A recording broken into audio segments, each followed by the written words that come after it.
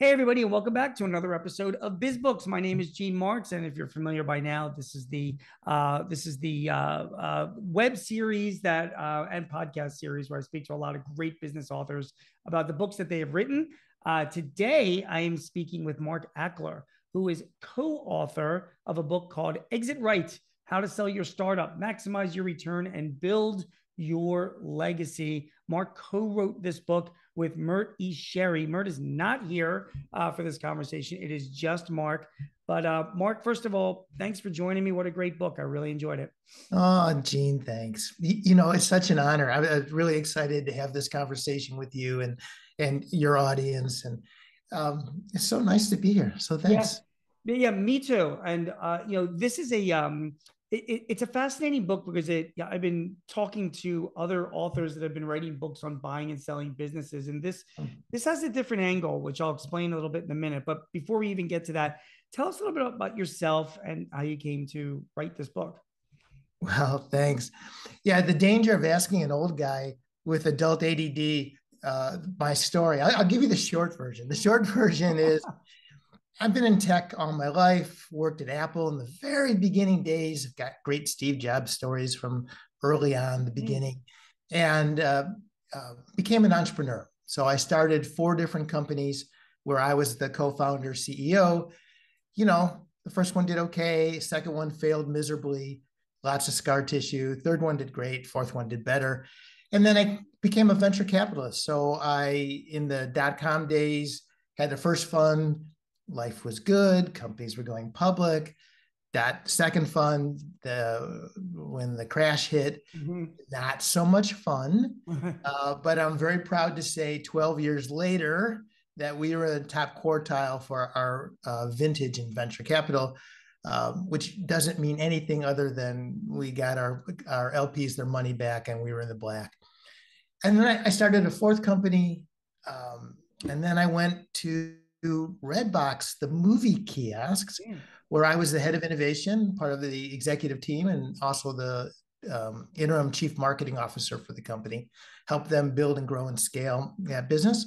And then I started my current venture capital fund in 2013 called Math Venture Partners. And so I'm a VC, and I'm also, as you can see from the T-shirt, an adjunct professor at Northwestern, at Kellogg, their business school, where I'm teaching tonight. are you teaching? Is your class or your course on selling or buying businesses, or is it on other topics? No, other topics. So this is my 10th year.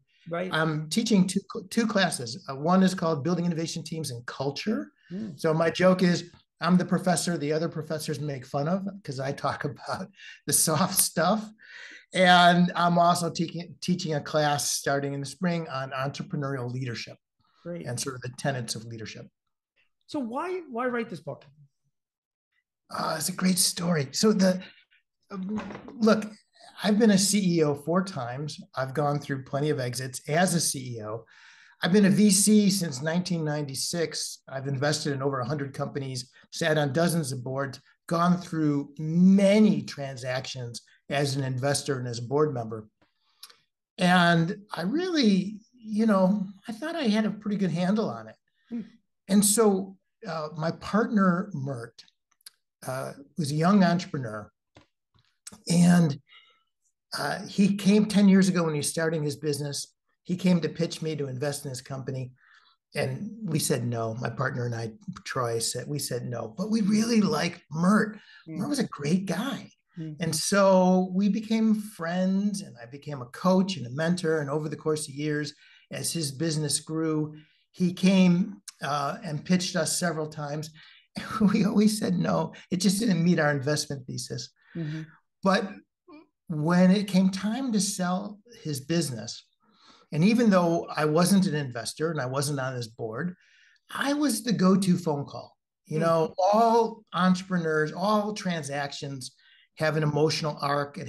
All transactions have the ups and downs. There's a pencil down moment where the transaction is hanging by a thread. And, I was the phone call.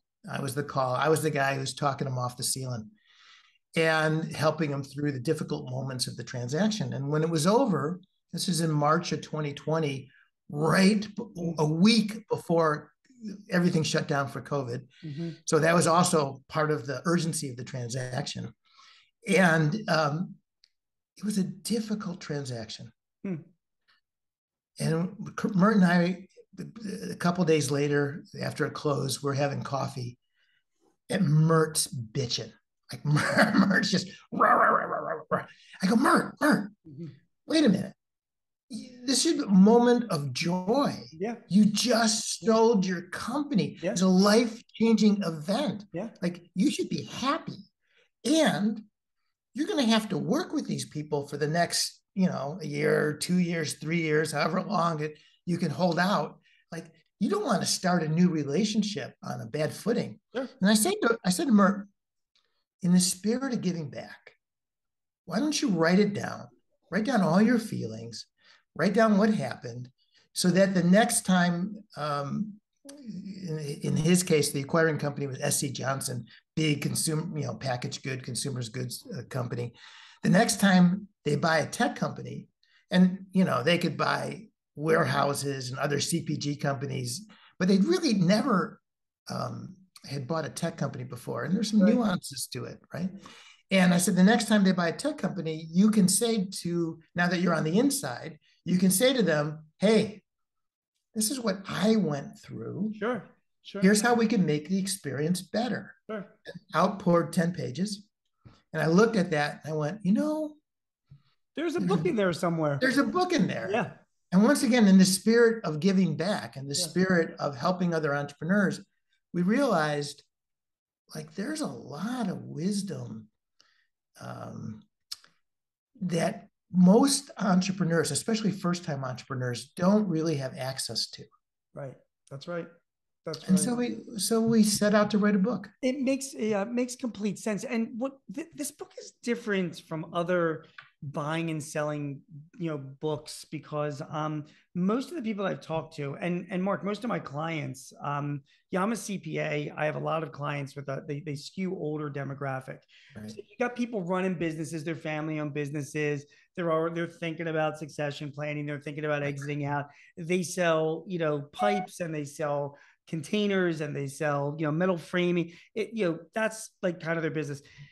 But this, I don't think, although they can take a lot of information from this book. So I don't want to dissuade anybody, from getting value from this book, but this seems to be targeted at a specific type of business, a tech business. And you even say in the title, you say how to sell your startup, which is also sort of goes, you think like, well, I just started up my business. Why am I selling it?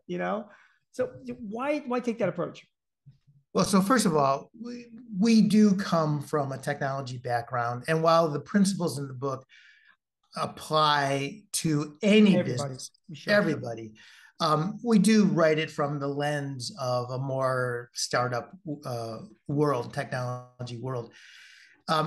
We interviewed dozens and dozens of CEOs from small companies and medium-sized companies, from large companies, from many different industries. And we asked the CEOs, tell us the real story. Yeah. Most buying and selling companies, most people don't talk about it. One, because there's confidentiality agreements, like you're prohibited. Sure. The second is, if it was a really good outcome, nobody wants to brag. I'm from the Midwest, especially, we're a little bit like, we don't like to brag. Or if it was a bad outcome, nobody wants to admit it. Nobody wants to admit it. And so we said, tell us, if you had an adult child who was selling a business, tell us like the real story. Like, what would you tell them? Right. And we're big believers in empathy. So we interviewed all the stakeholders around the table. We interviewed bankers, and we interviewed M&A attorneys, and we interviewed the heads of corp dev for all these major major, in this case, mostly technology companies. Right. And we asked the leaders at corp dev, like, tell us examples of some of your best deals and why, and what made it such a good deal. And tell us examples of some of your worst deals. Yeah. And, because a lot of deals fall apart and are never successful. right? And we said, what do you wish CEOs knew before they came to talk to you? Right? And we got all of this incredible wisdom that we sort of organized and collected in a framework that we'll talk about in a second. We We call are. Yeah, it's the coming FAIR up. The framework. fair framework. Yep. Yeah. Okay. Well, let's talk about that. I mean, you start off and you dig into. I mean, the whole book is really aligned around this framework, and the FAIR framework, as as you present it, as you introduce it, it stands for fit, alignment, integration, and rationale. So, Mark, walk us through this. And again, I also want to say I don't want to. This is not to discourage people from buying the book because we're having a short conversation about it, and there is a lot more detail to be found when reading the book. But again, just for somebody being introduced to it and to to encourage people to dig into it further, tell me more about the FAIR framework. Yeah. So we're we started we're in the pattern as I'm a venture capitalist, so I invest in technology companies, and I think of myself as sort of in the pattern recognition business. And over the course of decades, you sort of build, you see patterns. And one of the things that we saw in all of these interviews and all of my experience going through M&A is some patterns. Mm-hmm. And we were able to put that together in this framework. So fit stands for cultural fit. Okay. Can you, like, do you like the people? Do you share values? Can you be, can you spend a day with the other person and not want to scream at the end of the day? Can you, like, when the doors are closed and decisions are made, do you share that same Sure. sort of cultural orientation of how you make decisions? If I can interrupt you for a minute. So, the book is about selling your startup. So when you're saying, do you like the people? Are you saying as a seller, do you like the people that are going to be acquiring your business, Yeah. or the other way Yeah. around? Okay. Well, actually, yes. Okay. Both ways. Yes. Right. I think this framework is actually bi-directional. It's every bit as much for people who are purchasing businesses as it is for people who are being acquired. So if I and again, apologies for interrupting, but it's a really important point that I'd like you to make is that you said, like, does the buyer fit into the culture of the company, right? If I'm selling the business, say we take it from that side, right? Why would a seller care? If I'm selling my business, okay, maybe it's my baby, maybe it's not my baby, but I'm getting my check and I'm getting out of here. Why would I care that the buyer fits into the culture of my company, which I'm leaving? Well, that's a great question. And maybe you're leaving, maybe. Right. But let me ask you a question. I'll back, Yeah. which is, I'm a big believer in servant leadership, meaning there's a greater responsibility. So if you think of it as a zero-sum game, Mm-hmm. where the only thing that matters is the check, the size of the check I get, the founder. Okay, that's one lens to look at it. Yep. But we have a greater responsibility. And so one of the questions I ask CEOs who sell their company is, what's the time horizon that you're evaluating this on?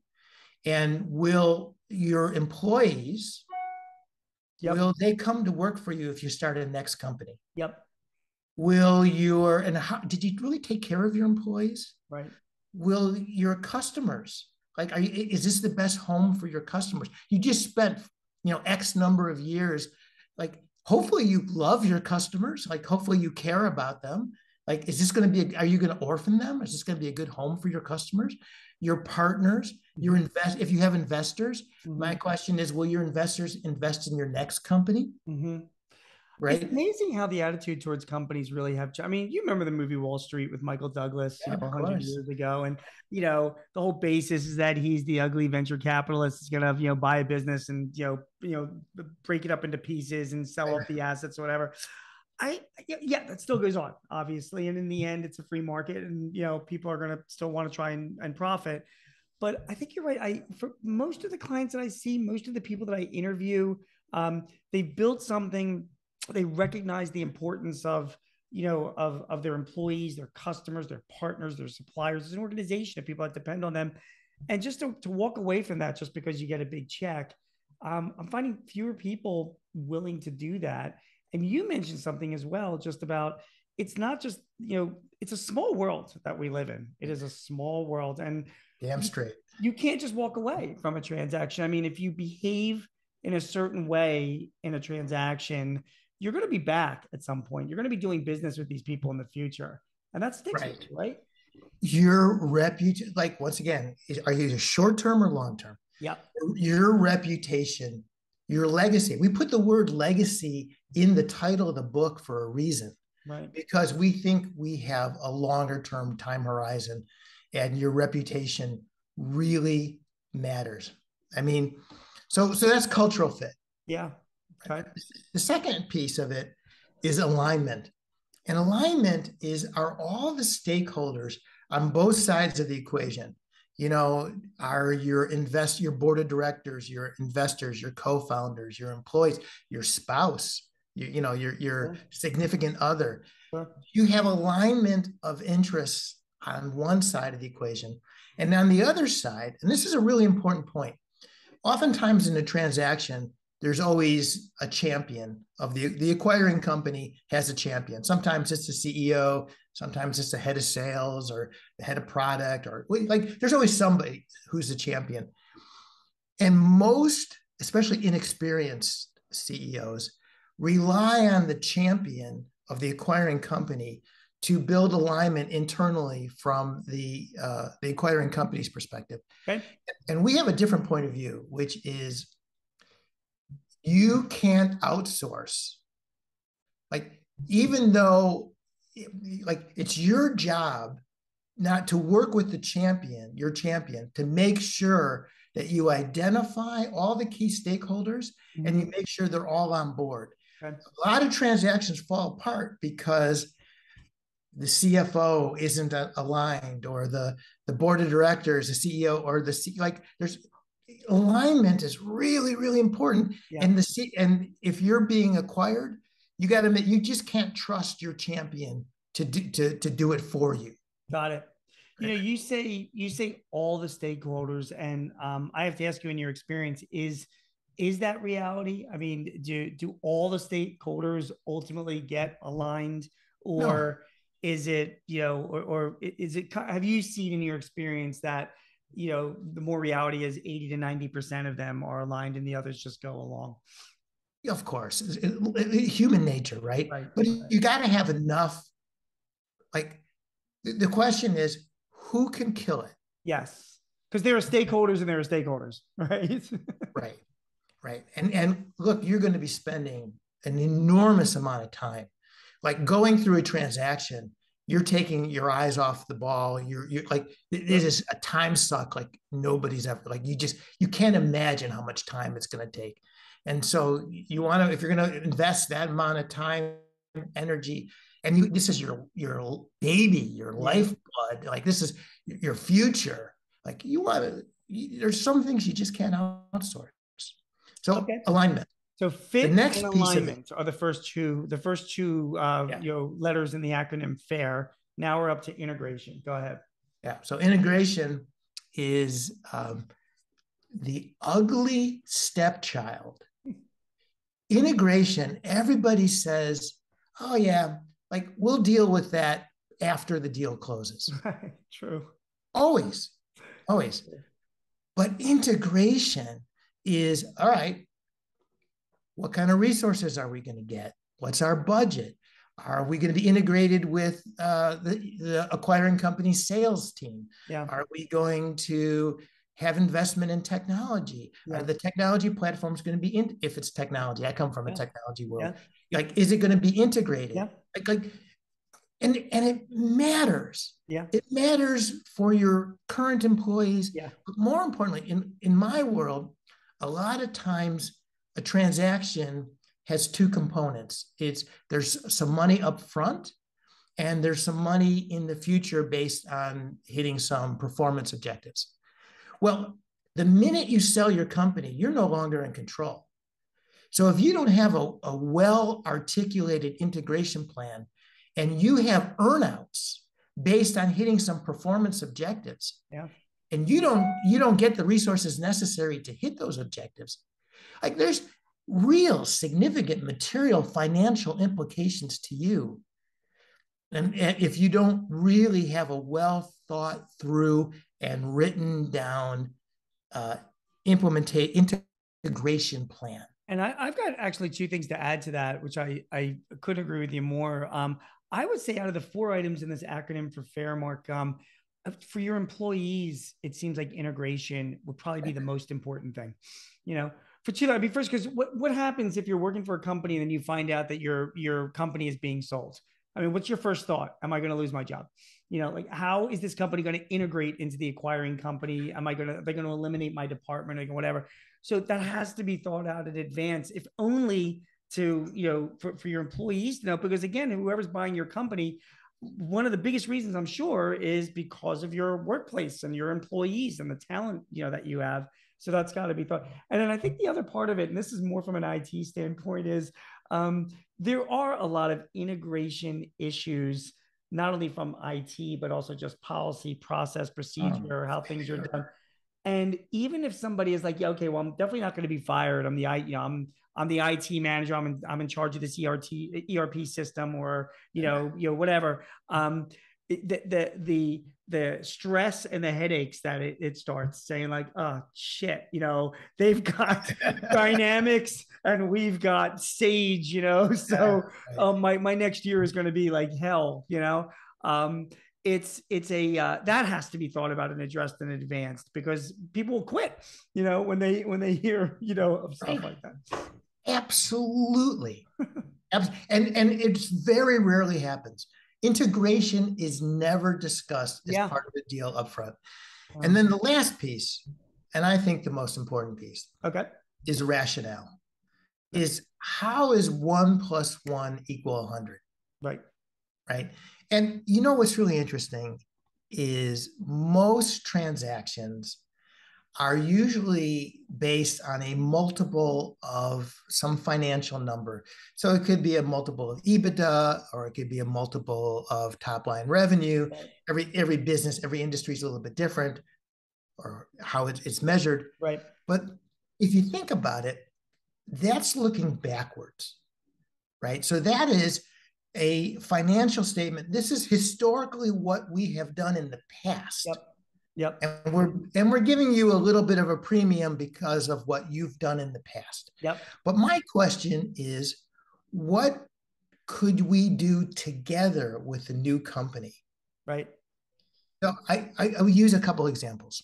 So one example, when Facebook, now Meta, bought Instagram. Instagram was a small company, like 14 people. They had virtually no revenue. Right. And Mark Zuckerberg bought them for just under $1 billion. And everybody thought, oh my God, this guy's lost it. Right. A zero revenue company. Right. But what they didn't understand is the rationale. Like, why did they buy them? Yeah. And last year, Instagram represented over 20 billion with a B, 20 billion of revenue to Facebook. What they didn't understand is if you took the Instagram numbers and put it inside the Facebook sales team, what could the Facebook sales team do? The ad sales team do off of those numbers? And what they also didn't understand is that Facebook at the time was very much in the web based and not in mobile. And Instagram was mostly mobile. And this was a way for Facebook to philosophically move more into the mobile marketplace. Sure. Right. And so that rationale, I'll give you another example. Please. My partner, Troy, at my venture fund, Math Venture Partners, when he was a young guy, he had a business in the late 1980s, early 1990s. It was a little dev shop. It was just a little development shop. And they did a project for Hyatt Hotels, which was an inventory management system where they maintained the intellectual property rights for. And they decided to pitch Medline. Medline's a big hospital supply company. They sell consumables to most hospitals, and they pitched Medline on this property management software, and Medline says, "Yeah, that's great. We want to do it, but we want to buy you." And Troy went, "I'm not for sale. I just want some business." Right. And they went, "No, no, no. We really want to buy you." And so they offered, at the time, his business was doing about $1 million. And dev shops, they got a 1x, maybe a 1.5x. And Medline offered him $2 million. And he said no. And then they came back and said 3 million. He said no. And finally they came back and they offered him $5 million. And Troy's like, "I've got this little $1 million business. You're going to give me 5x, right?" And Troy went, "Okay. How can I say no? Right. Right. Fine. Right. Okay." And Troy's thinking to himself, "Oh my God, these guys are idiots. I just nailed it. I am the smartest negotiator on the planet." I think I know what's coming. Well, Troy never bothered to ask, "Well, why are you buying us? And how are you going to use us?" And turns out what Medline did, is they went to all of their customers and said, "We got this new asset management system. And if you extend your contract from 1 year to 3 years, we'll throw it in for free." Okay. First year, they generated over $100 million of new revenue on this platform. $100 million. Now that's year one. Year two, year three. Now you take the Medline multiple, what's Medline worth? Yeah. Right? Easily, he generated $1 billion of market cap for Medline over the course of a few years. Yeah. Easy. Right? Because he never bothered to ask, what's the rationale? How are you going to use this? Do you realize, Mark, that your friend and partner, Troy, violated every single part of the FAIR framework? He didn't see the fit. He didn't see the alignment. He didn't understand the integration. He didn't even understand the rationale. He still sold the business for $5 million. It was a good day. Right. Yeah. So anyway, that's just an example. And so we have this saying. So I'm a big believer in empathy. I have 3 rules of empathy. Right. It's not about you. It's always about the person sitting across the table. Right. Do your homework. Right. Really do your homework, deeply. Right. And bring a gift, which is add value. Right. Right. So part of the relationships here is when we talk to the heads of corp dev from Apple and Google and Facebook and Meta and Amazon and Snowflake and Atlassian and all these big companies, they said, "We like to buy companies from people that we trust, people that we have relationships with." And so one of the things that is in the book is building relationships early. Right. And really getting to know, because in order to create a rationale where 1 + 1 = 100, you're going to have to really understand the acquiring company, who they are, what they need, how you can add value. Sure. Right? So, which brings me to another part, which is the exit talk.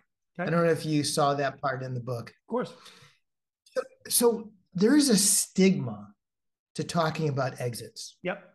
CEOs are kind of afraid to talk about exits with their boards of directors because they feel like their investors, their board are going to feel like, oh, if they're talking about an exit, then their heart's not in it. Right. They're ready, they're giving up. Right. That they're ready, that they might get fired. Right. And we have an opposite approach. Most people think in our world, just put your head down, build a great company, and eventually something good will happen. Right. We think that we should have a regularly scheduled, once a year, annual exit talk.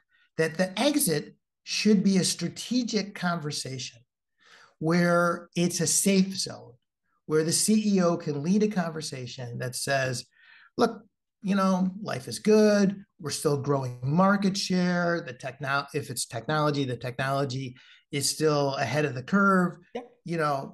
We're not ready. Yep. But over the course of years, Yep. as things change and evolve, and maybe you have new competition, maybe you're getting older or tired, maybe the technology needs some serious investment, or the product line needs some serious investment.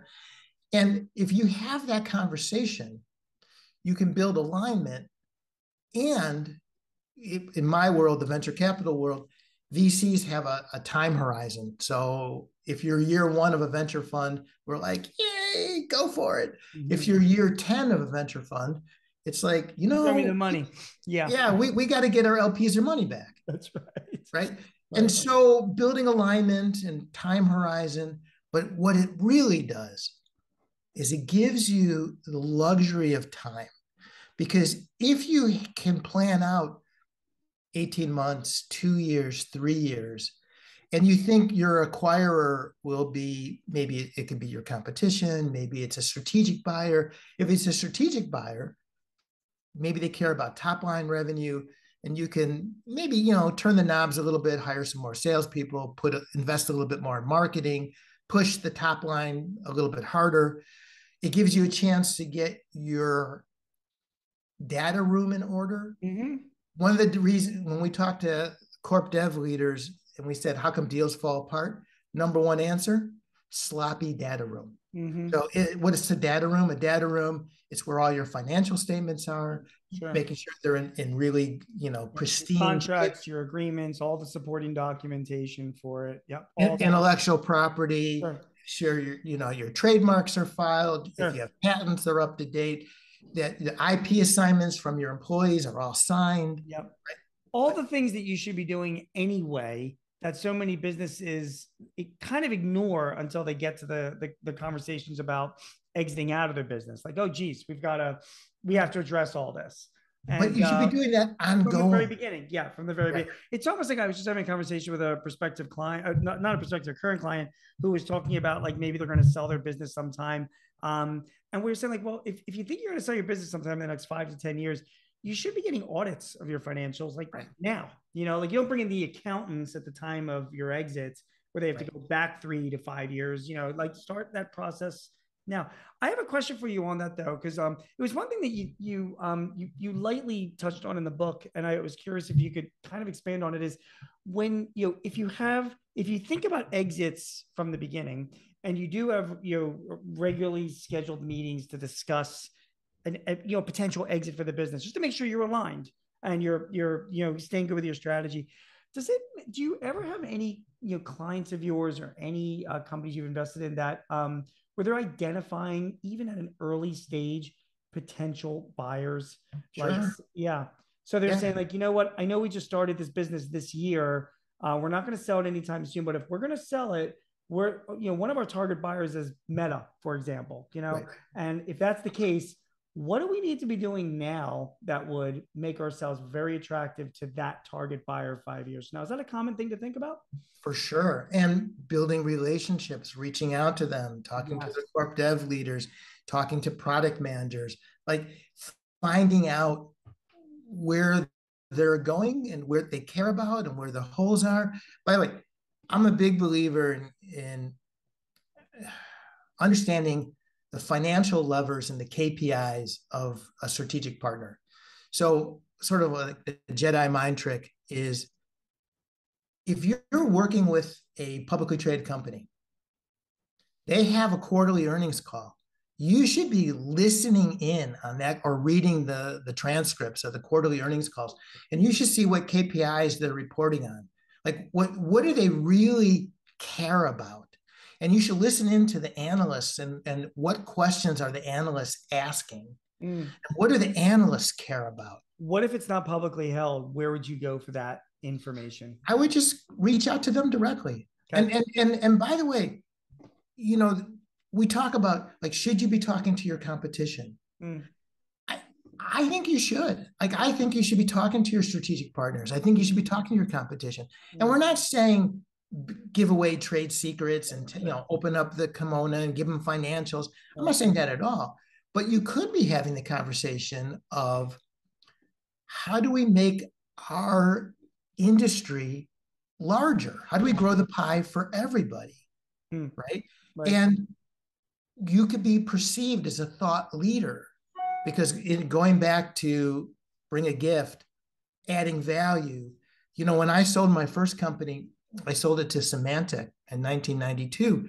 But before I sold it to Symantec, I built up over the years. Every time I went to Silicon Valley, I dropped in on Gordon Eubanks, who was the CEO at the time of Symantec.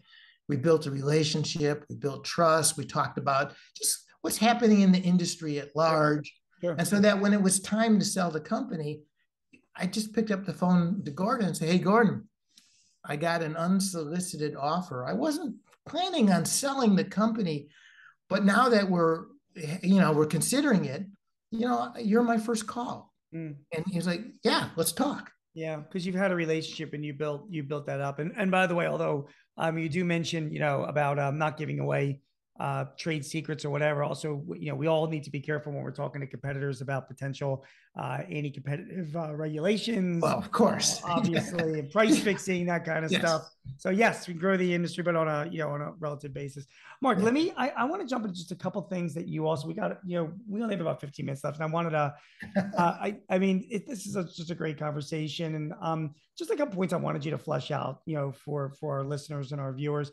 You talk about the cap table, and you talk about cap table management, and you say it's one of the most important decisions you've got to make, right at the very beginning. What do you mean by cap table management? What do you mean by dead equity? Oh, it's such a great question. Thanks, Gene. The decisions you make at the beginning of your journey Mm, have an outsized impact at the end of your journey around equity. mm, Who gets what? And many entrepreneurs, especially inexperienced first time entrepreneurs, when they start businesses for the first time, tend to be much more liberal and give away equity. And so, debt equity is equity that's being held by people who are not actively participating in the company at the time. So it could be a co-founder who left. It could be some executives who are no longer there. It mm, could be an advisor that you gave shares to who really didn't add value. mm. And when there's a sale, there's something called a waterfall distribution of assets, which is just a fancy term for saying who gets what. When the company gets sold, how do we decide who gets paid what? And in my world, in the technology world, oftentimes there are preferred shares and common shares. And so preferred shares oftentimes have not only control provisions, but we also have financial provisions such as there's like a 2x preference Right. or participating preferred, or there's a dividend, which, by the way, are all coming back in vogue these days. They certainly are. Right. And Yeah. so when I say to entrepreneurs, look, what are the common shares worth at the end of the day? And how much of those common shares are held by people who are actively there today Yeah. versus people who are no longer part of the company? Got it. Got it. And you want to think about that early on. I'm assuming. I mean, right at the and that's not just at the outset of selling your business, but at the outset of forming your business. That's I have right. so many clients that I just wrote a piece on this for the Philly Inquirer about just common buy sell agreements when you have more than one partner, and Right. how few startups actually have those in place.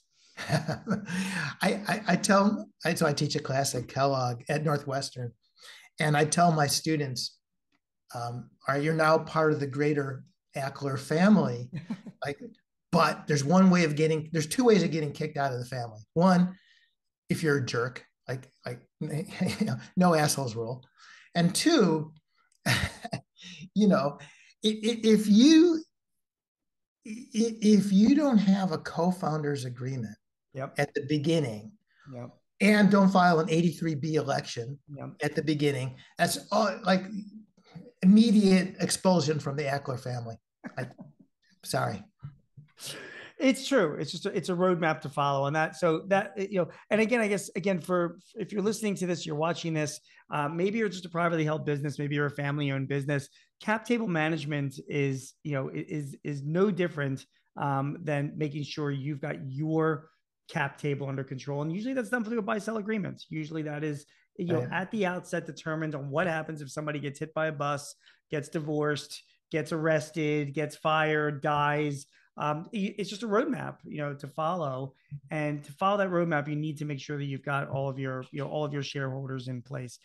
And by the way, just one thing, Gene, Sure. which is, and it should be in writing Yes. because people are imperfect. Yes. Memory is imperfect. People hear different things. Yes. If you love somebody, if you trust somebody, put it in writing. So that brings me to my next point. And we're jumping around here in the book, but I just want to make sure you talk about putting things in writing. So you have a whole area of the book where you talk about letters of interest or letters of intent, where they're called term sheets, the actual closing documents that are needed just to see, a deal through. Is all of that necessary? And because in Europe, I know you're like, what do you say? I mean, in the end, I thought the only legal document, and explain this to me, I thought the only legal document is the actual agreement of sale.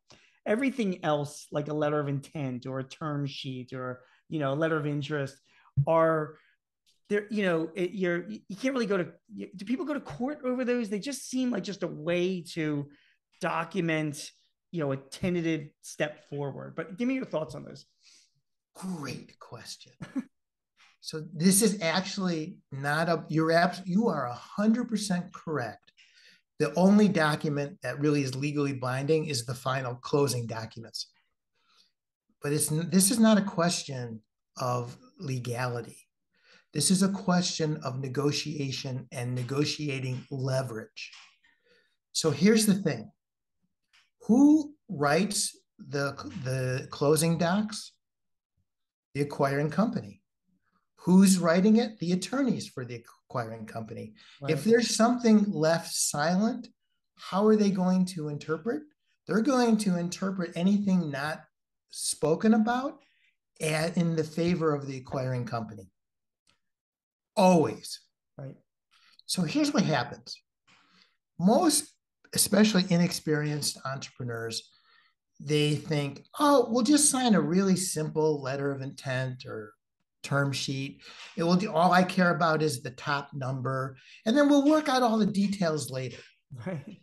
That's what they say. Yeah, we'll just work out all the details later. They do. Well, guess what? The minute you sign that term sheet, you just lost 90% of your leverage. Like, it's just gone. Yeah. So here, I'll give you a very concrete example. Gene, you made the comment, well, in my world, most of the time the entrepreneur stays on at least for a year or 2 years, right? It's very rare that the CEO just sells it and just walks away. Right. It certainly happens, of course. Right. But in my world, they're buying people and they expect the CEO to stay on. The CEO comp is never talked about, or comp of the executive team is never talked about in the term sheet.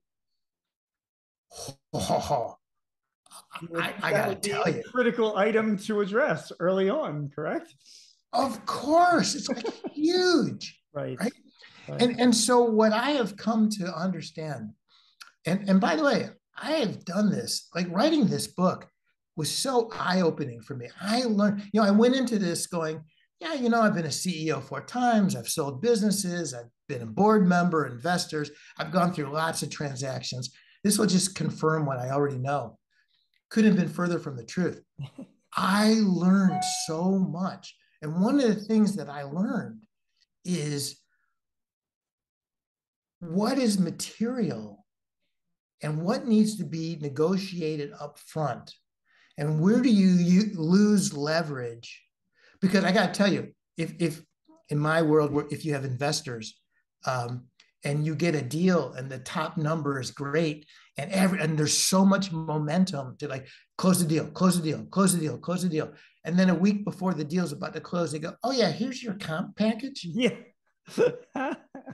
And you're the CEO. Try going back to your board and going, oh yeah, I'm not doing this deal because my comp isn't what I wanted it to be.